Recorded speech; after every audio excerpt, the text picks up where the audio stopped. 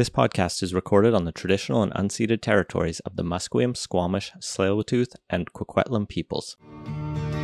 British Columbia, I've seen your mountains high, seen your pretty rainbows and your blue crystal skies, watched your winding rivers as they flow around the bend. To me you're not a stranger, you'll always be a friend.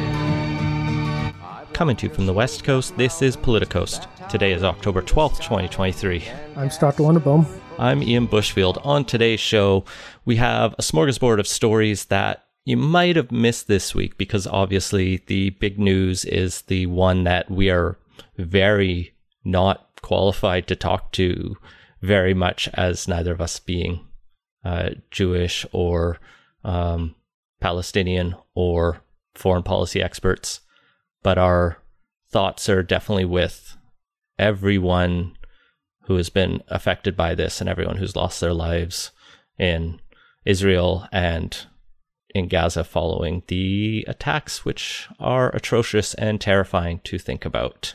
Yeah, our thoughts are with the victims in this time. So with that, I don't feel appropriate jumping into the Patreon bag, so I'm going to jump right into the stories of the week. We'll start here in British Columbia. The legislature's away this week for Thanksgiving, and so we don't have the, in the House battle of the four leaders, but we do have a few news stories. First off, we have a new healthcare deal with Ottawa. This story kind of took me by surprise because I felt like we just had a healthcare deal signed last year, but this is new additional funding as part of the $196 billion health accord that Trudeau had announced earlier this year. And this is the first province that has come to a one-on-one deal with Trudeau, as he is seemingly want to do with every federal policy. Divide and conquer. Like you said, you remembered another one from not all that long ago. So this is $1.2 billion over the next 3 years. That accounts for 0.6% of the total health accord funding. So no doubt there will be more later, unless Trudeau has just decided to screw over BC, which seems highly unlikely. I think the accord is supposed to cover a decade, is it? Or is it 3 years? It's a 10-year plan. So this is $1.2 billion over 3 years for the first investment in a 10-year plan. Yeah, so we will probably hear more announcements coming down the pipe. Because it's a pretty small part of the overall spend on this. So that's a small part of the overall spend in BC. So from budget 2023, the projected provincial spend during the 3-year period is about $78.7 billion. So this will add an extra 1.5% onto it. Not nothing, but don't expect big changes in healthcare to come from this. Yeah, what's kind of novel here is that this healthcare deal isn't just a lump check. This is to do specific things, and there are earmarked chunks of this, with BC really focusing on, I guess, two focuses that tie together. Mostly it's about an innovative model of care, in the minister's words, to introduce new programs at 83 acute care sites across the province. And that must be all of them. I know we don't have that many hospitals, and then you can add in the urgent primary care centers, and I guess some clinics are also getting in on this. But if you go for urgent care, I guess you're going to be seeing one of these innovative models where nurses get to spend more time with patients. That sounds good. Don't know what it means. Particularly because we've seen there's been problems with staffing levels in the, particularly in the interior and outside of the Lower Mainland. I mean, not that the Lower Mainland has an overabundance of healthcare workers, but particularly in some of the more rural parts, there have been concerns about whether or not facilities can even stay open 24/7. The doctors they have on hand, so anything that'll help shift the load a little more onto nurses may actually help that a bit, provided these the staff there and the resources to support that. But yeah, anything that helps the staffing levels and gets people around the choke points is good. The rest of the money, so that's about $750 million going towards nursing and this innovative care. The rest of the money is going to go to diagnostic care, waitlist, and digital care. So we'll have to see how this gets rolled out. And, I guess we'll be waiting for 9 more agreements with the other provinces. And I don't even know if they're doing them directly with the territories at this point. More announcements and check signings for the federal government coming. But while we're waiting for that healthcare funding to roll out, BC is also going to be slowly updating the Police Act. This follows the reforms that were studied by the committee, the parliamentary committee to look at this over the last.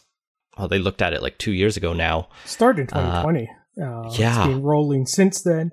It might take till 2026 for the final legislation, or maybe even 2027. The article mentioned both. So sounds like even the ministry spokesperson they were quoting was a little unsure on that one. Last April, there's a promise that the first legislative changes would be being tabled this fall. That is now pushed back to the spring of next year. The purported reason for this is to give the government more time to complete consultations with various groups such as Indigenous partners, local governments, police, human rights organizations, and community groups. It's frustrating to watch this get so slow-rolled. Like, I know the NDP can be pretty confident about the next election, but at this point they're just basically like setting their legislative timetable already, presuming they have a majority government after the next election. Well, I mean, based on where the other parties are, that's a pretty good bet. I mean, governments can be slow. This one seems to be not terrible, certainly not as terrible as the feds are at doing things, which we will touch on in a little bit when it comes to their stuff. But still, this is like a pretty long timeline, and I mean, they have been consulting quite a bit. The committee that produced the recommendations that are going to have them taken up on the legislation, they consulted quite a bit, heard from a bunch of people on this, bunch of groups. So it's not entirely clear what else is going to be learned, and it's not the worst thing to take your time, make sure you get everything right on here. Like, we've seen with some of the bail changes that have been walked back a bit, that, if you do stuff quickly and without really thinking everything through, there can be some downstream consequences that then need to be fixed afterwards. So that's not the worst thing. It's still, nevertheless, interesting that this is apparently a 7-year process to update some legislation. And the only other thing on here, this is kind of speculation, is I wonder how much of this is the political calculus changing. In 2020, everything was pushing entirely in one direction on this file, and since then we've seen public safety become a more pressing topic than it was 3 years ago. I mean, the bail changes that I mentioned, like 3 years ago, David Eby would not be pushing the federal government to tighten up the bail rules for people arrested and waiting trial. And he has, the Attorney General of BC has, the political calculus is not what it was. And I'm wondering how much of this is the NDP tapping the brakes of it just to give them time to kind of update their plans in relation to that changing political landscape. I don't know. Who knows? Like I said, speculation. Yeah, totally. I mean, like, it's a very complex piece of legislation, and the committee's report identified both, like, very like low-hanging fruit that needs to be dealt with in terms of oversight and engagement of community, and like pie in the sky level, like we need to tear up our contract with the RCMP and reintroduce a BC provincial police force that looks not radically different, but different than we have before us. The current contract BC and all the provinces have with the RCMP is in place until March 31st, 2032. Now, we can tear that up, but we need to give 24 months notice, 2 years notice. It could have been done twice or 3 times in there, it turns out. But like it's still not even clear if they're looking that way. We do know with the Surrey policing debacle that longer term, they at very least wanted to establish a Surrey police force over the local back and forth over whether they wanted RCMP or Surrey police. Still a mess there. They still don't. They still have two police forces there. And that one's been going on for what? Like that was started with after the 2018 municipal elections. So, that is on year 5 right there, and there is still a lot of work to be done, and that's just a single city's police force. Granted, it's the second. I will say this: it probably could be moving faster if the mayor actually was on board with the change that the change that the province has forced now. But for sure, but like also her predecessor started it, and in 4 years was not able to get it done to the point where it was like a decisive done deal. It became a political football for a year until the province basically said, no, we started this, we're going to finish it. But like, it was not obviously past the point of no return after 4 years. And, that is one city in a province that is bigger than many countries. And like, it's not a quick thing to replace an entire provincial policing system with it if you're also changing not just the governing laws but the actual organization. Well, we'll look forward to a policing bill maybe in spring 2024, if it doesn't get delayed, and more much later than that. One thing the government has been moving on is adding more voices and faces to the board of the BC Housing Corporation. Specifically, they have added Robert Brown. I'm going to pronounce Nicole Halbauser's traditional name wrong, but Stam Hanak, Jackie Cassandi, and Yute Lee to the board. These 4 people bring a real interesting diversity of background and experience. I think you and I are only familiar with Lee, who does the Stories About Here YouTube videos. I think, run into Robert Brown at some like event somewhere in Vancouver related to housing at one point, and like he's been involved with he founded Catalyst Community Development, so nonprofit developer and whatnot. But yeah, only 2 of the people I'm familiar with on here prior to this announcement. Uday is an interesting choice here because while he has a quite a bit of knowledge about housing, he's worked for CBC as well as producing his own material for YouTube as Stories About Here. He's not coming into this with a background in the building or operations of housing, which makes an interesting choice. Not a bad one, but an interesting one.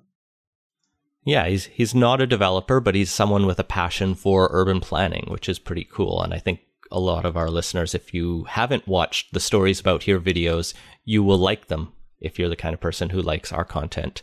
Hanak is a member of the Tsimshian Nation, who has also been an interim director at the Terrace Women's Resource Center. So someone from northern British Columbia, someone who's Indigenous.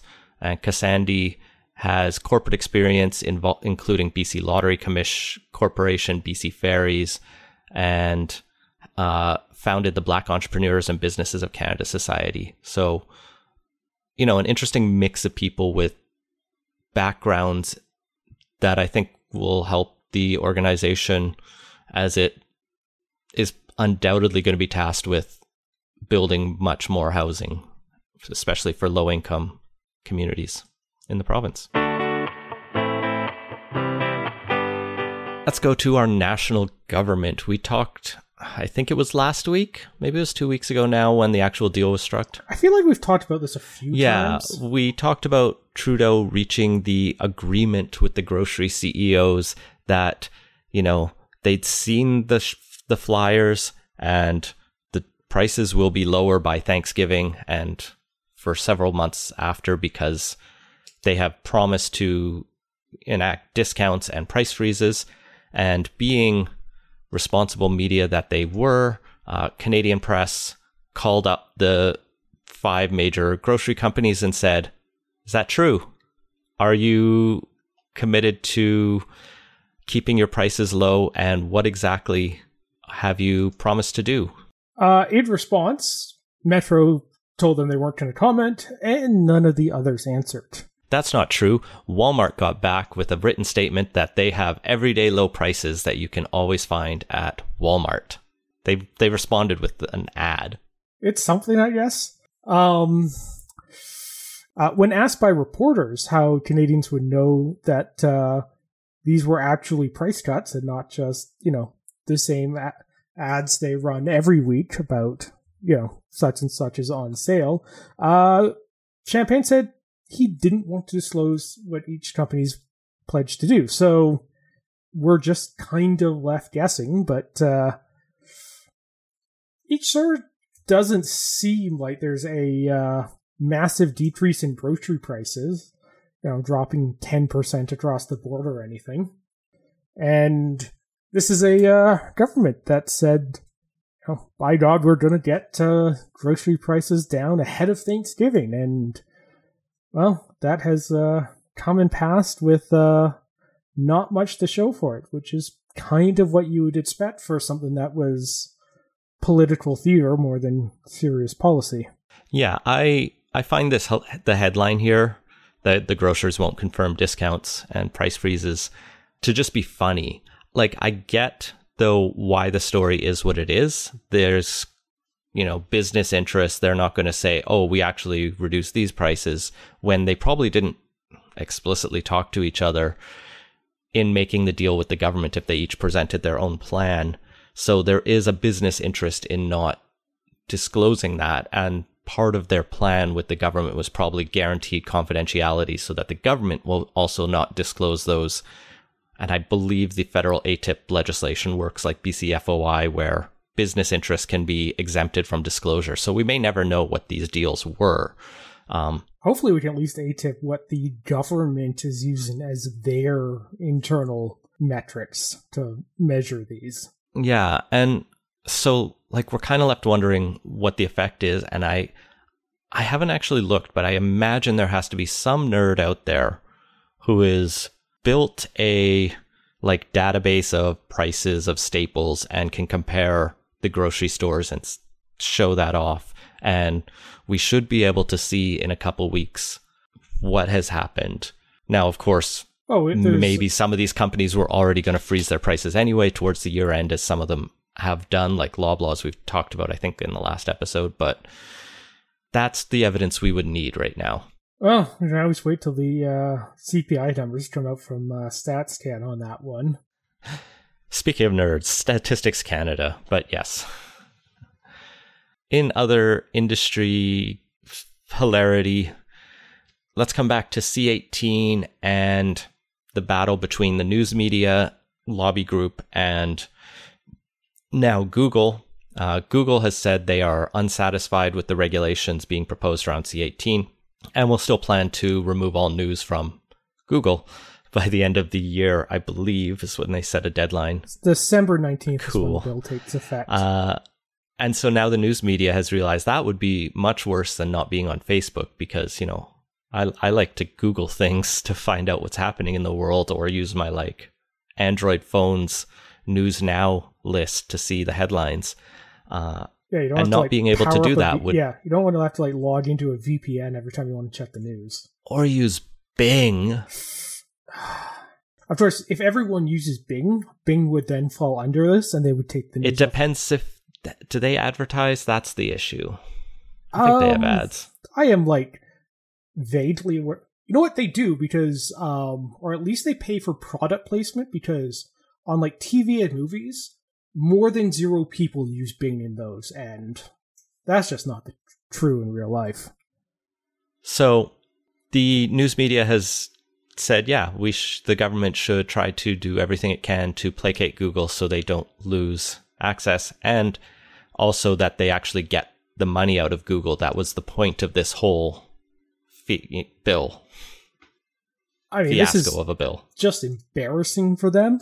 Like, you know, they cast Google as the enemy in this.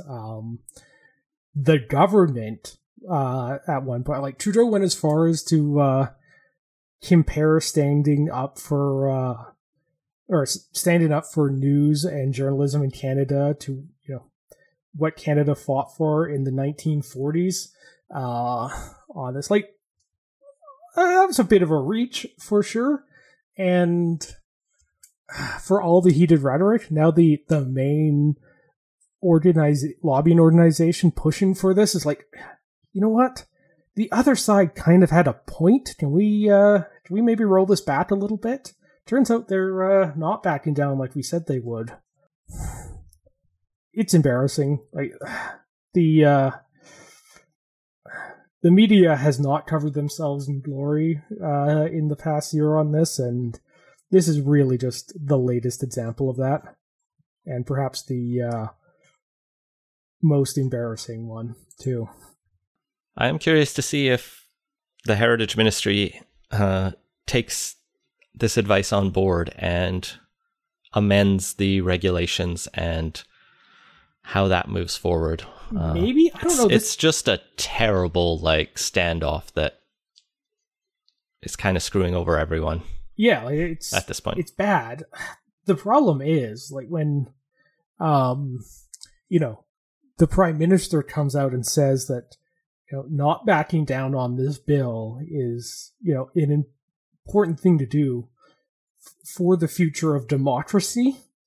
Like, you can't exactly then just back down. Like, the Liberals have kind of painted themselves into a rhetorical corner on this, where after ramping the rhetoric up to 11, like, there's really no way to kind of walk this back. And as we'll talk about in a bit, like, this is a government that is image focused to a fault, and I can't see them wanting to take the image hit on this. Like, they may actually prefer to fight it out and try to continue to paint Google as the bad guy, even as news media disappears off of it in a few months' time.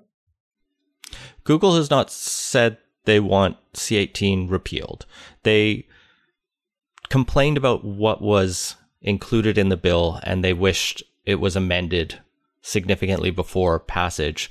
But, you know, they have said there are specific things they're looking for in the regulations that haven't been met yet. And so there is a path forward here where the government can keep its bill, Google can be happy, and the news media gets their money that they want. But it will require some back down from the government that sets some floors and,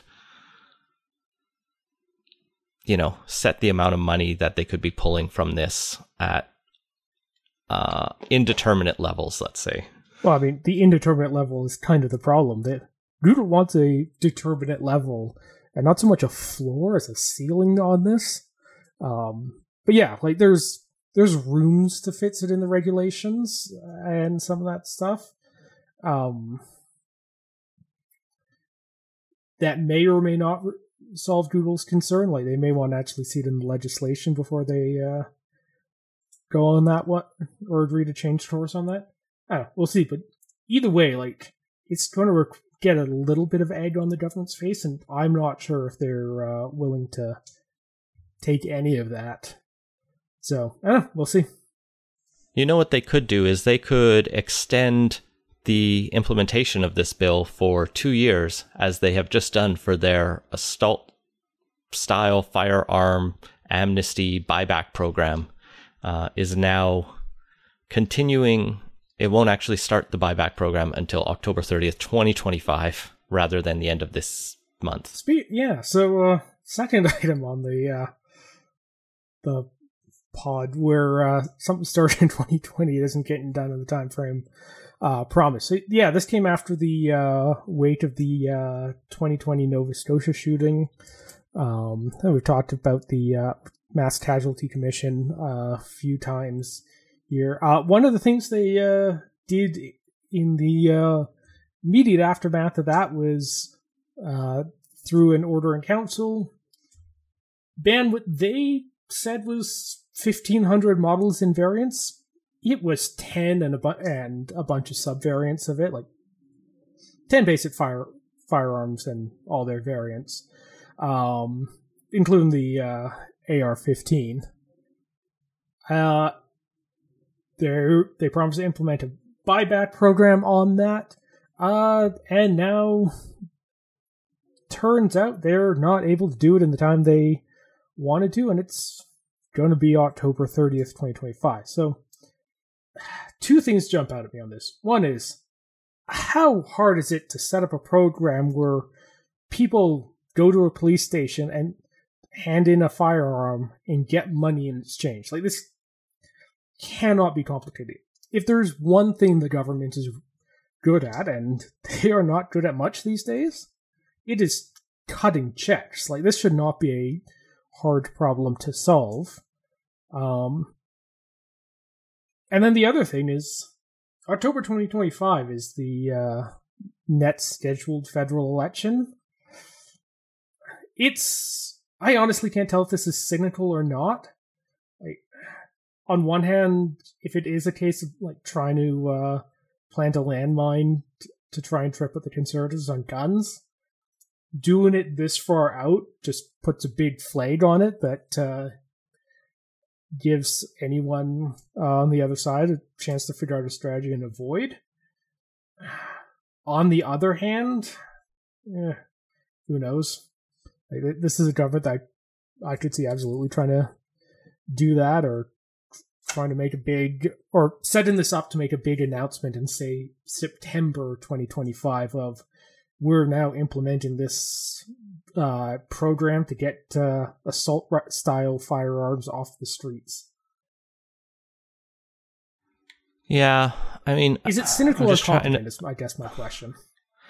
Yeah, and it's another one of those ones that, without some really clever A-tips or leaks, we'll probably never know.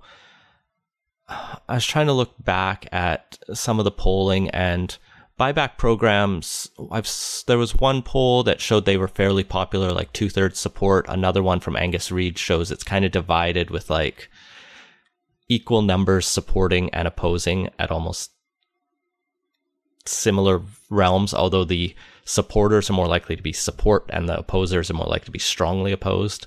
And that'll vary like regionally, with rural areas being more supportive than more opposed to it than urban areas, for example. I really don't want to fight an election on guns, but the Liberals like doing it, I guess, and they figure they have some people who still like them for that. What I actually found really interesting in this story is a related story that we have in here from the Ottawa Citizen, where they found that the reason it's a mandatory buyback program was because a couple groups in Quebec that were set to host that were set to host Justin Trudeau at a commemoration of the 1989 mass shooting at École Polytechnique. They said, "You're not coming if you don't make this mandatory. We're going to disinvite you." And they scrambled internally and decided to change the policy in response to that pressure from the Poly Suivant group, which is damn fine advocacy for that organization, I will say. Or at least effective. It's effective, yeah, that's for sure.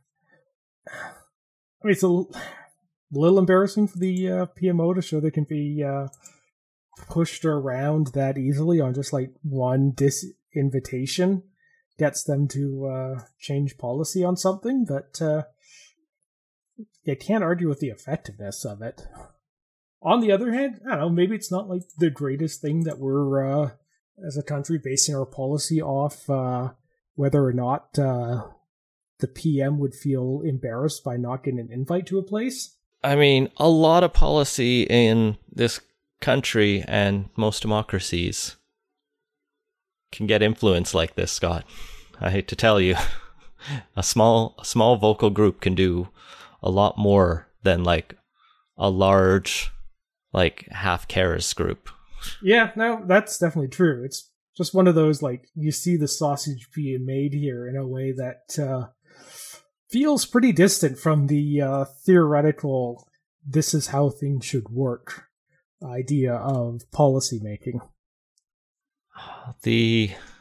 Speaking of the sausage getting made, let's go to Matt Gurney's scoop in the line on how we had operational embassies in Israel over the long weekend, when many Canadians living in Israel undoubtedly wanted to access embassy services to get the fuck out of there. Yeah, so I think we can presume the listeners have a general sense of the situation there. So to jump into what happened when people tried to reach the embassy, there were apparently difficulties contacting the embassy. Contemporaneously with that, I definitely saw stuff floating around on social media about people not being able to reach the embassy in time. And it was a long weekend. The Canadian embassy was following Canadian statutory holidays, was not open, did not have staff around there. Entirely understandable. Like, no one saw this coming, expected it there. Embassy was not available for the stuff. That ended up triggering some questions about how Canadians can reach the embassy, whether or not it was open to service Canadians. Government puts out a statement saying, basically, contrary to what you've heard, our mission remains operational and we're here to help Canadians. I'll spare you the surprisingly long narrative bits on the back and forth there, but through some investigative journalism, Journey turns up that it was closed and the government was basically phrasing operational to obscure the fact that the actual embassy in Tel Aviv was not open and that the consular services were being done out of Ottawa. And, like, that's fine that it was being done out of Ottawa. There's no real concern. The main thing here is that the spin was interesting on this, and kind of the main point of contention on all of this is the embassy's not open. Just say the embassy's not open. Don't imply through clever word choice that it is in fact open, when really you're using other resources not located in the country to provide the services you're providing. In the grand scheme of things, this is a pretty small deal compared to the backdrop of what's going on. On the other hand, like, when you're in a crisis, you want the government's communication to be as direct and clear and as truthful as possible. And as far as we know, there was no harm that came out of this. A bunch of people on Twitter got their partisan jabs in one way or the other. But the actual, like, on the ground costs of this were, as far as we can tell, nil. But, it is not out of the realm of possibility that someone would have tried to go up to the mission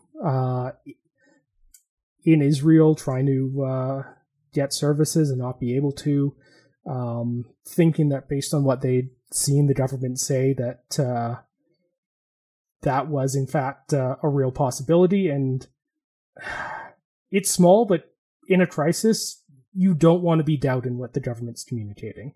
And that's, I think, ultimately the harm here, is that the government, by doing this now, has undermined the credibility of their communications in future crises, and that could potentially be a challenge going forward, and especially for something as small and inconsequential as whether or not they had staff immediately on hand and could run an embassy all over the weekend. And no one would have faulted them if they didn't have staff. It was a long weekend. Nobody expected the situation to arise. A couple days of, hey, sorry, we don't have a staff immediately on hand for this. People were on leave and they're now sheltering in place. We'll get this opened up as soon as possible. In the meantime, you can get the services you need remotely through Ottawa. Would have been entirely fine.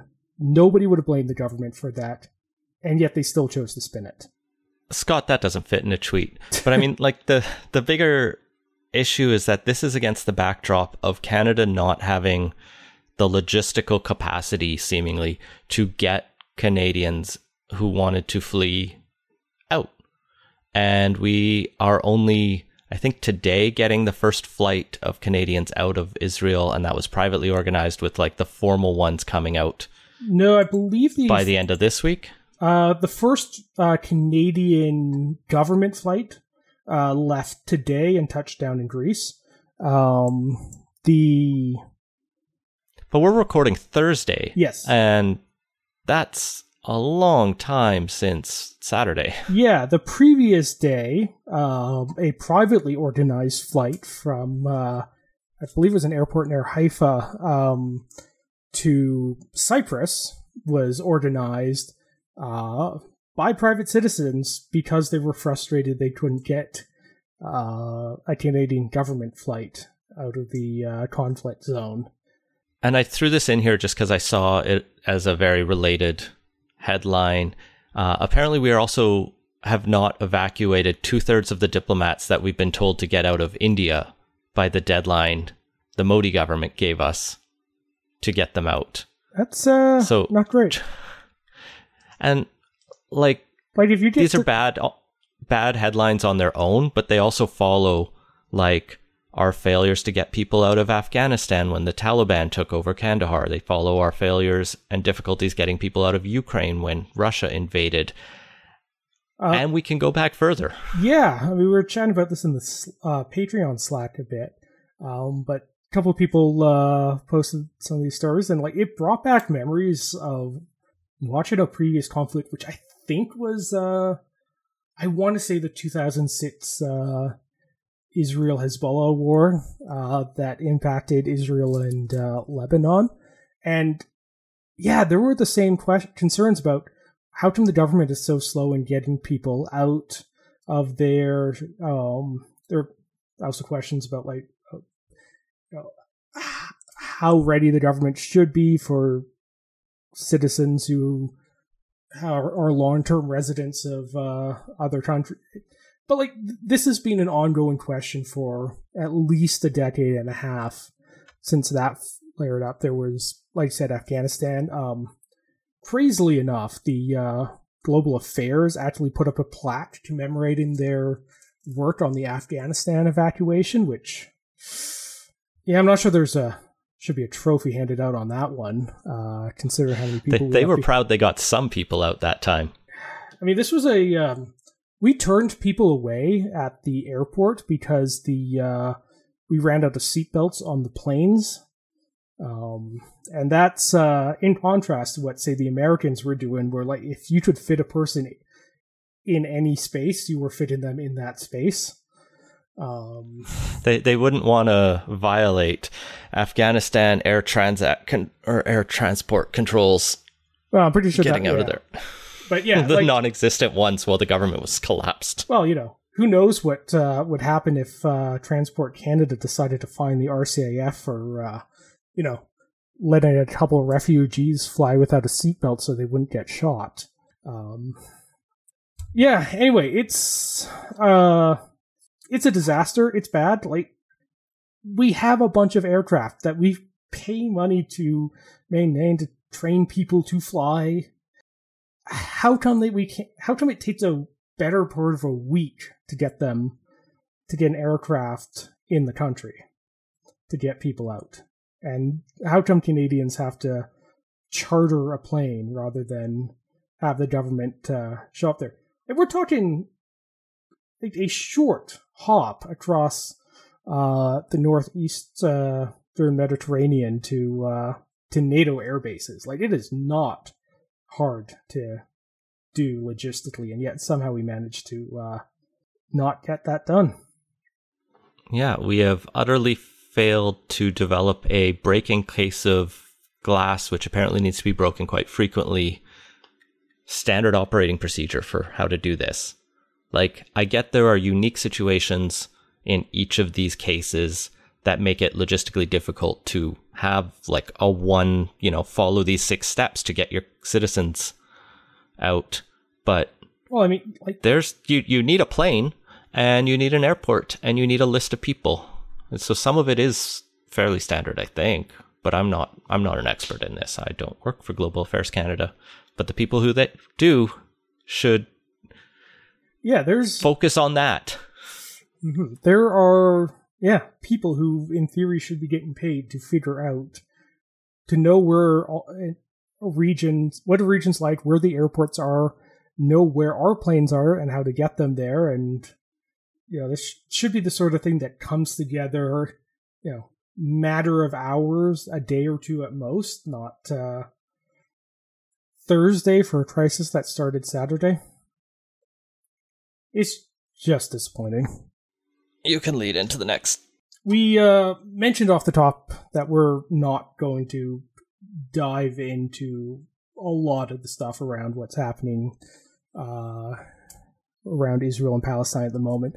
Because, like I said, we're not experts at this. I did want to touch on more what's happened at home here on this. I did want to touch on the domestic Canadian aspect related to the rallies we saw in the country earlier. In this case, the we're going with has the Prime Minister coming out earlier this week to condemn the demonstrations that happened across Canada following on the attack in Israel over the weekend.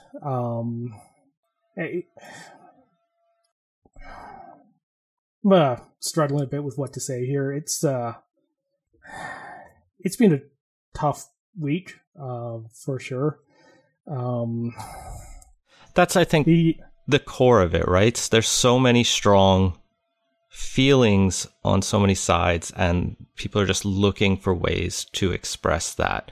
And one of the things we saw happen is these initial protests right after, or, in the 48 hours after the attack. I forget the exact timeline attack. That was Saturday. The attack happened on, in terms of our time zone, as I was going to bed Friday night. Right. The first stuff was starting to pop up on there. It happened Saturday there, but it was Friday night in our time zone.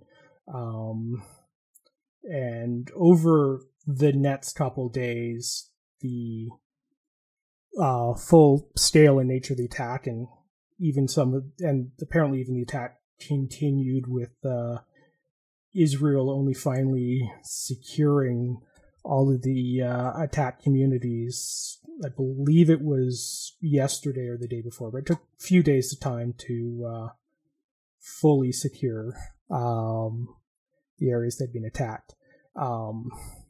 But shortly afterwards, rallies had started to be organized for Sunday and Monday in Canada on this. And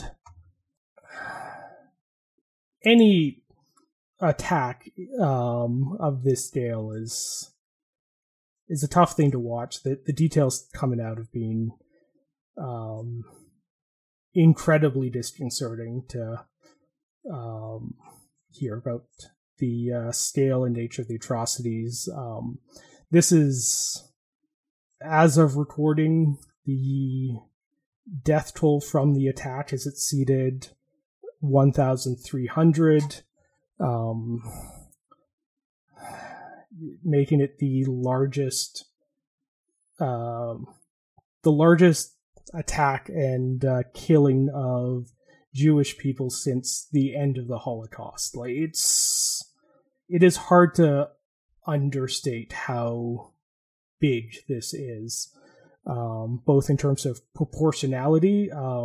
The comparison I saw was that if on a per capita basis this has happened in Canada, there would have been more than 3,000 killed, and that was a few days ago. With the increased death tolls that have come in since, it would probably be significant more than that. Anyway, those were tough to watch, but what followed, I think, is... like I said, I'm struggling for words here a bit, but it's not just... It's tough in a different way, and like this past week has been, I think, the most disorienting and unsettling I have felt since probably March of 2020. The attack was bad enough, but watching kind of the follow-on reaction has been particularly disconcerting on this, and the rallies we saw in Canada, as well as some of the other statements that have been put out by various people and organizations, has driven this home in a way that has just been incredibly tough to watch. So to put this in context, the rallies that were held in Vancouver, Toronto, and a few others were pro-Hamas rallies. The organizers in their literature described them as described the situation about how the resistance had taken hostages, and that these rallies were to, quote, uplift and honor the resistance and our martyrs. So the resistance directly identified in the literature on this with Hamas, unequivocally, and that the rallies were to honor and uplift them. Cannot be any clearer.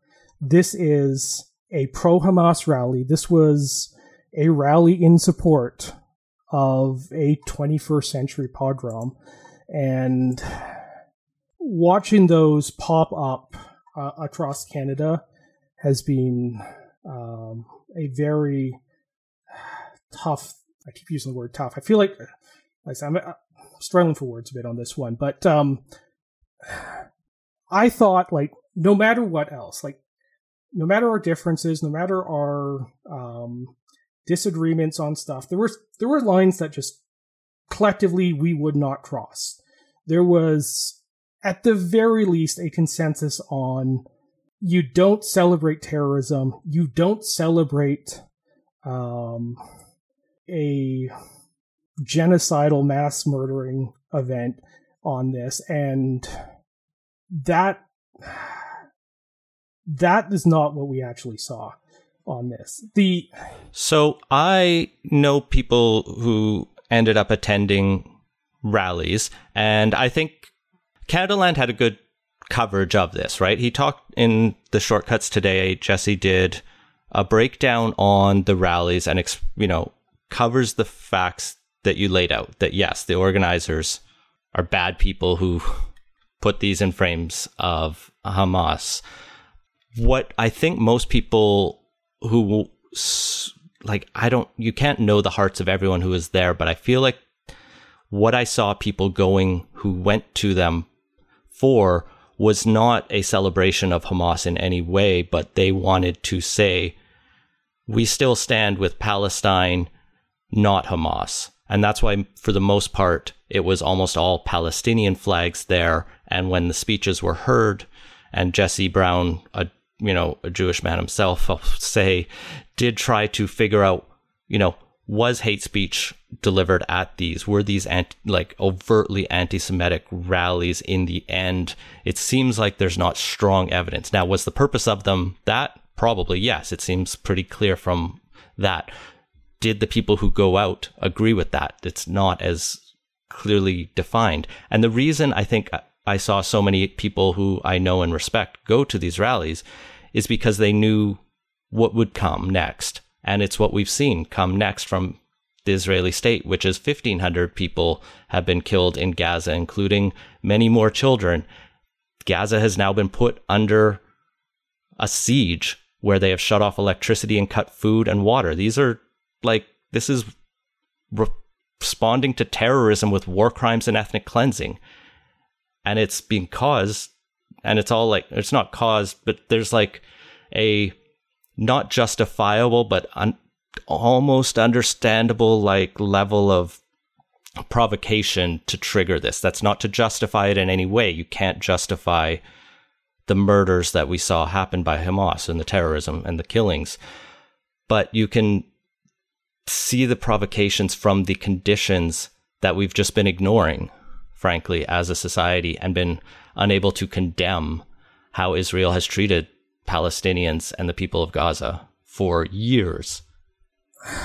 And that's where the frustration and the willingness to stand up and fly a Palestinian flag by so many people was. It wasn't that people were out there flying Palestinian flag because they're like, yeah, I'm so glad Jews are dead. No, it's because they said, I don't want more violence, is what I heard from most people that I followed on this. And even in the statements I saw described as anti-Semitic, they said at the end, the solution here is peace.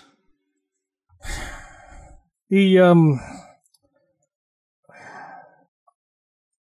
not entirely sure if I can agree with that characterization of the rallies.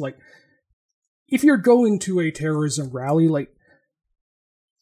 maybe you didn't know, but that information is now being out there, and there is an incredible amount of hurt that those cause to the Jewish community on that. To see the slaughter of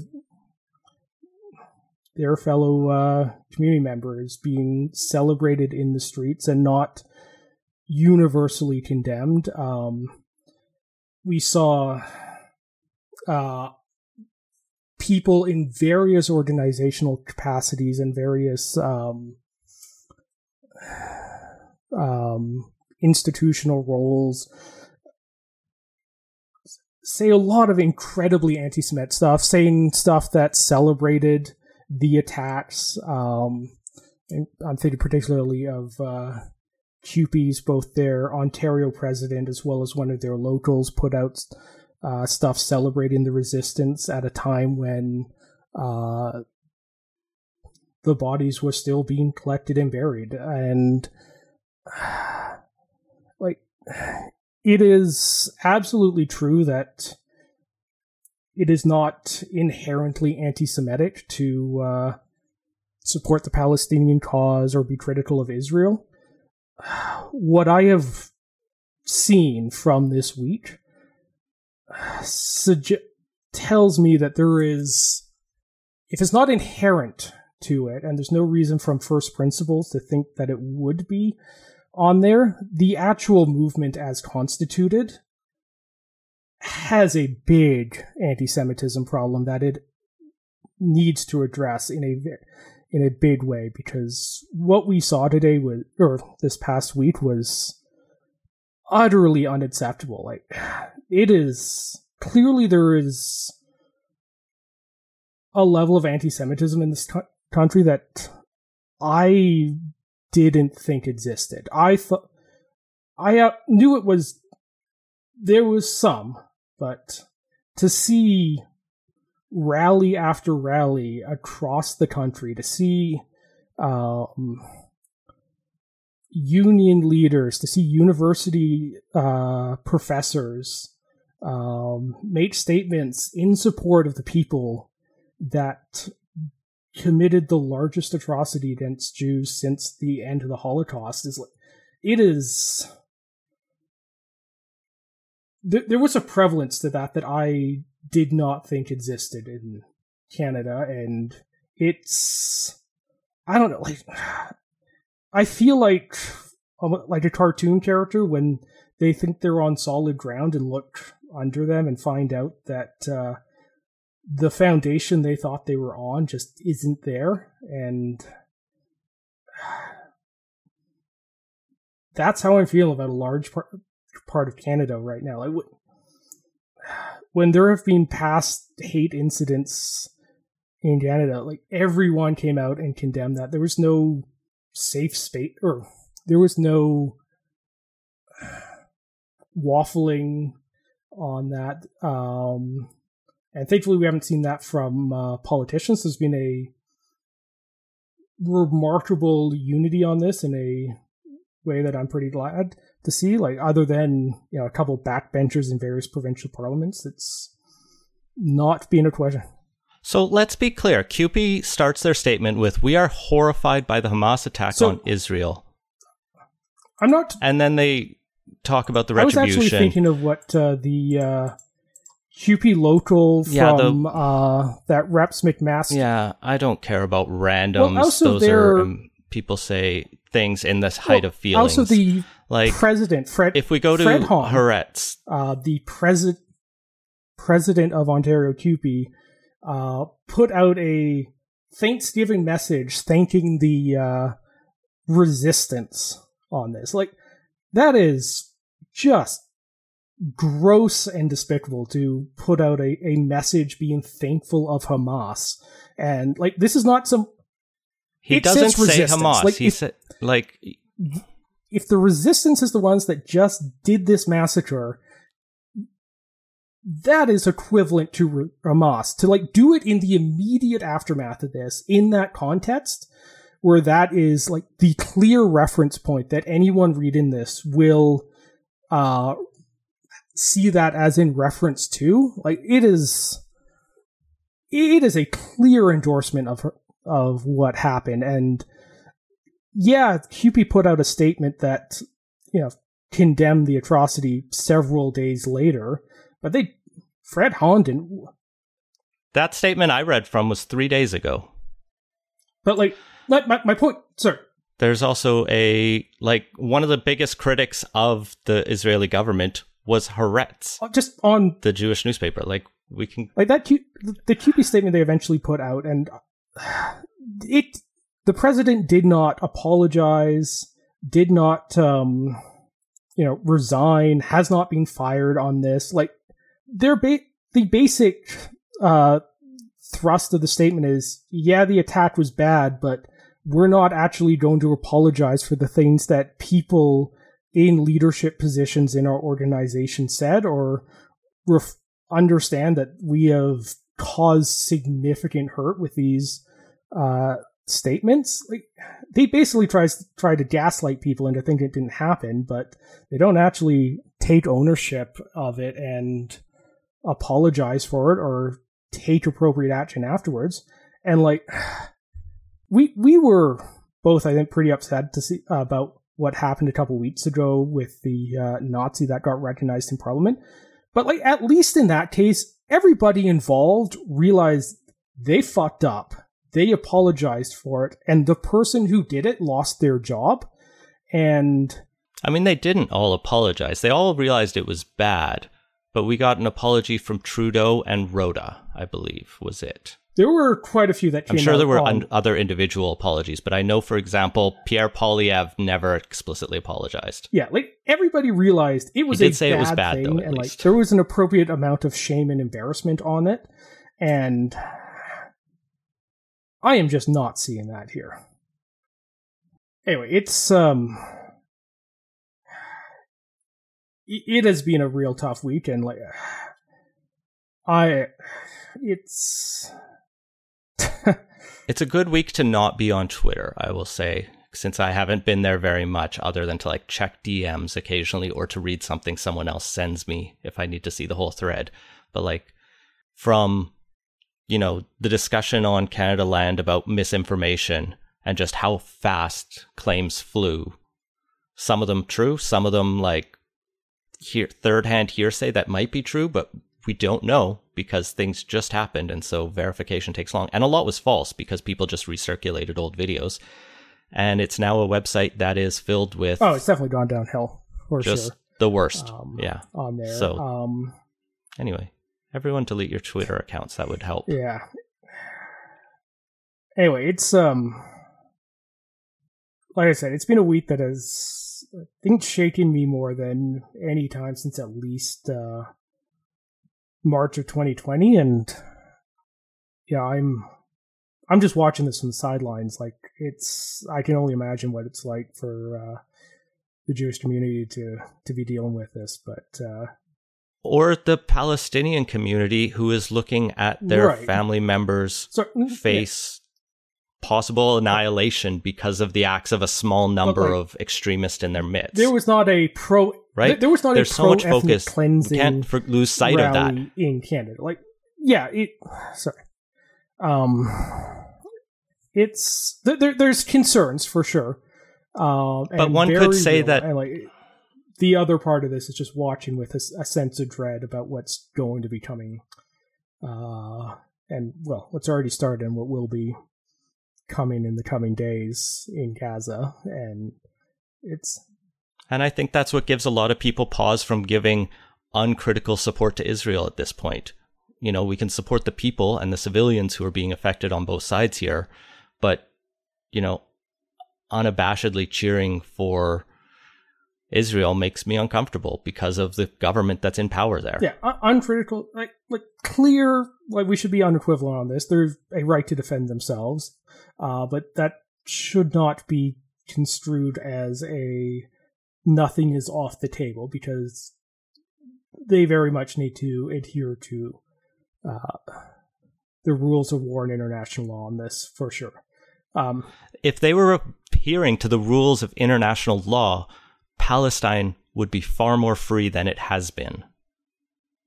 Is part of the problem here. That's why the feelings are so hot, Scott. You need to get out of a bubble and read a little bit more to fully appreciate that, I think. I'm aware of the context. I don't need a lecture on that. But that is where the perspectives that you're so shaken by are coming from, is the frustration with that context and the lack of movement on that. Okay, but like I want to be unequivocal here. Like, there is no perspective that in any way justifies what happened, or that makes it okay in any way to have a pro-pogrom rally on the steps of the Vancouver Art Gallery or Nathan Phillips Square or anything. Like, this is... But that's not why people were there, and no one has said, except for like... It was a pro-Hamas rally. Like, if you show up to a Nazi rally and you didn't check the literature on it, and you see people hanging banners talking about how great the resistance is after the resistance just killed a bunch of people, like, you maybe want to take a look here and see what you're actually cheering for. Like, I entirely understand why people would be supportive of the Palestinian cause, and why people would be concerned about what happened here and what was going to happen. And if this had been a solemn gathering to express the concern about the lives that had been impacted and were going to be impacted in the coming days when the Israeli military response hit, I would understand that, and I would have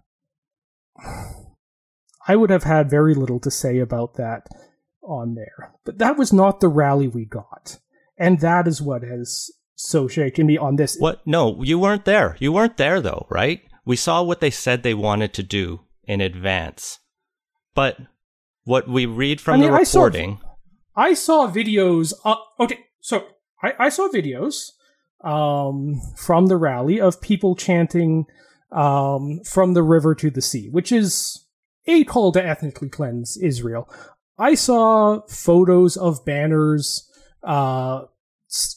stating the resistance rises being flown at this celebration. And yeah, most people carrying stuff there were carrying Palestinian flags. Nothing wrong with that. Statements generally supportive of Palestine. Nothing wrong with that. But the parts that were celebratory of what should be beyond the pale, that still happened, and like no amount of you gotta understand where people are coming from makes that okay. No, that's wrong, but I share that view, but I'm saying not everyone who showed up at that rally agreed with that. And yes, they were mistaken and confused as to who organized it. Sometimes these things just spontaneously come together because it's a raw moment. And so I feel like we should not be very forgiving, or at least not offer a huge amount of benefit of the doubt to the pro-genocide rallies that happened. I think we're just rehashing ground at this point, and I want to cut it off. Yeah, I think it's probably good to move on, for sure. Frankly. Just like the CBC has killed the long dash time signal that happens at the same time every day, so anyone who sets their watch to that. My dad is going to be heartbroken at that news. Every day checks his watch against that, or the clocks around him. So, yeah, I mean, technology moves on, but it's an end of an era for sure. Signal. The beginning of the long dash indicates exactly 10 o'clock Pacific Daylight Saving Time.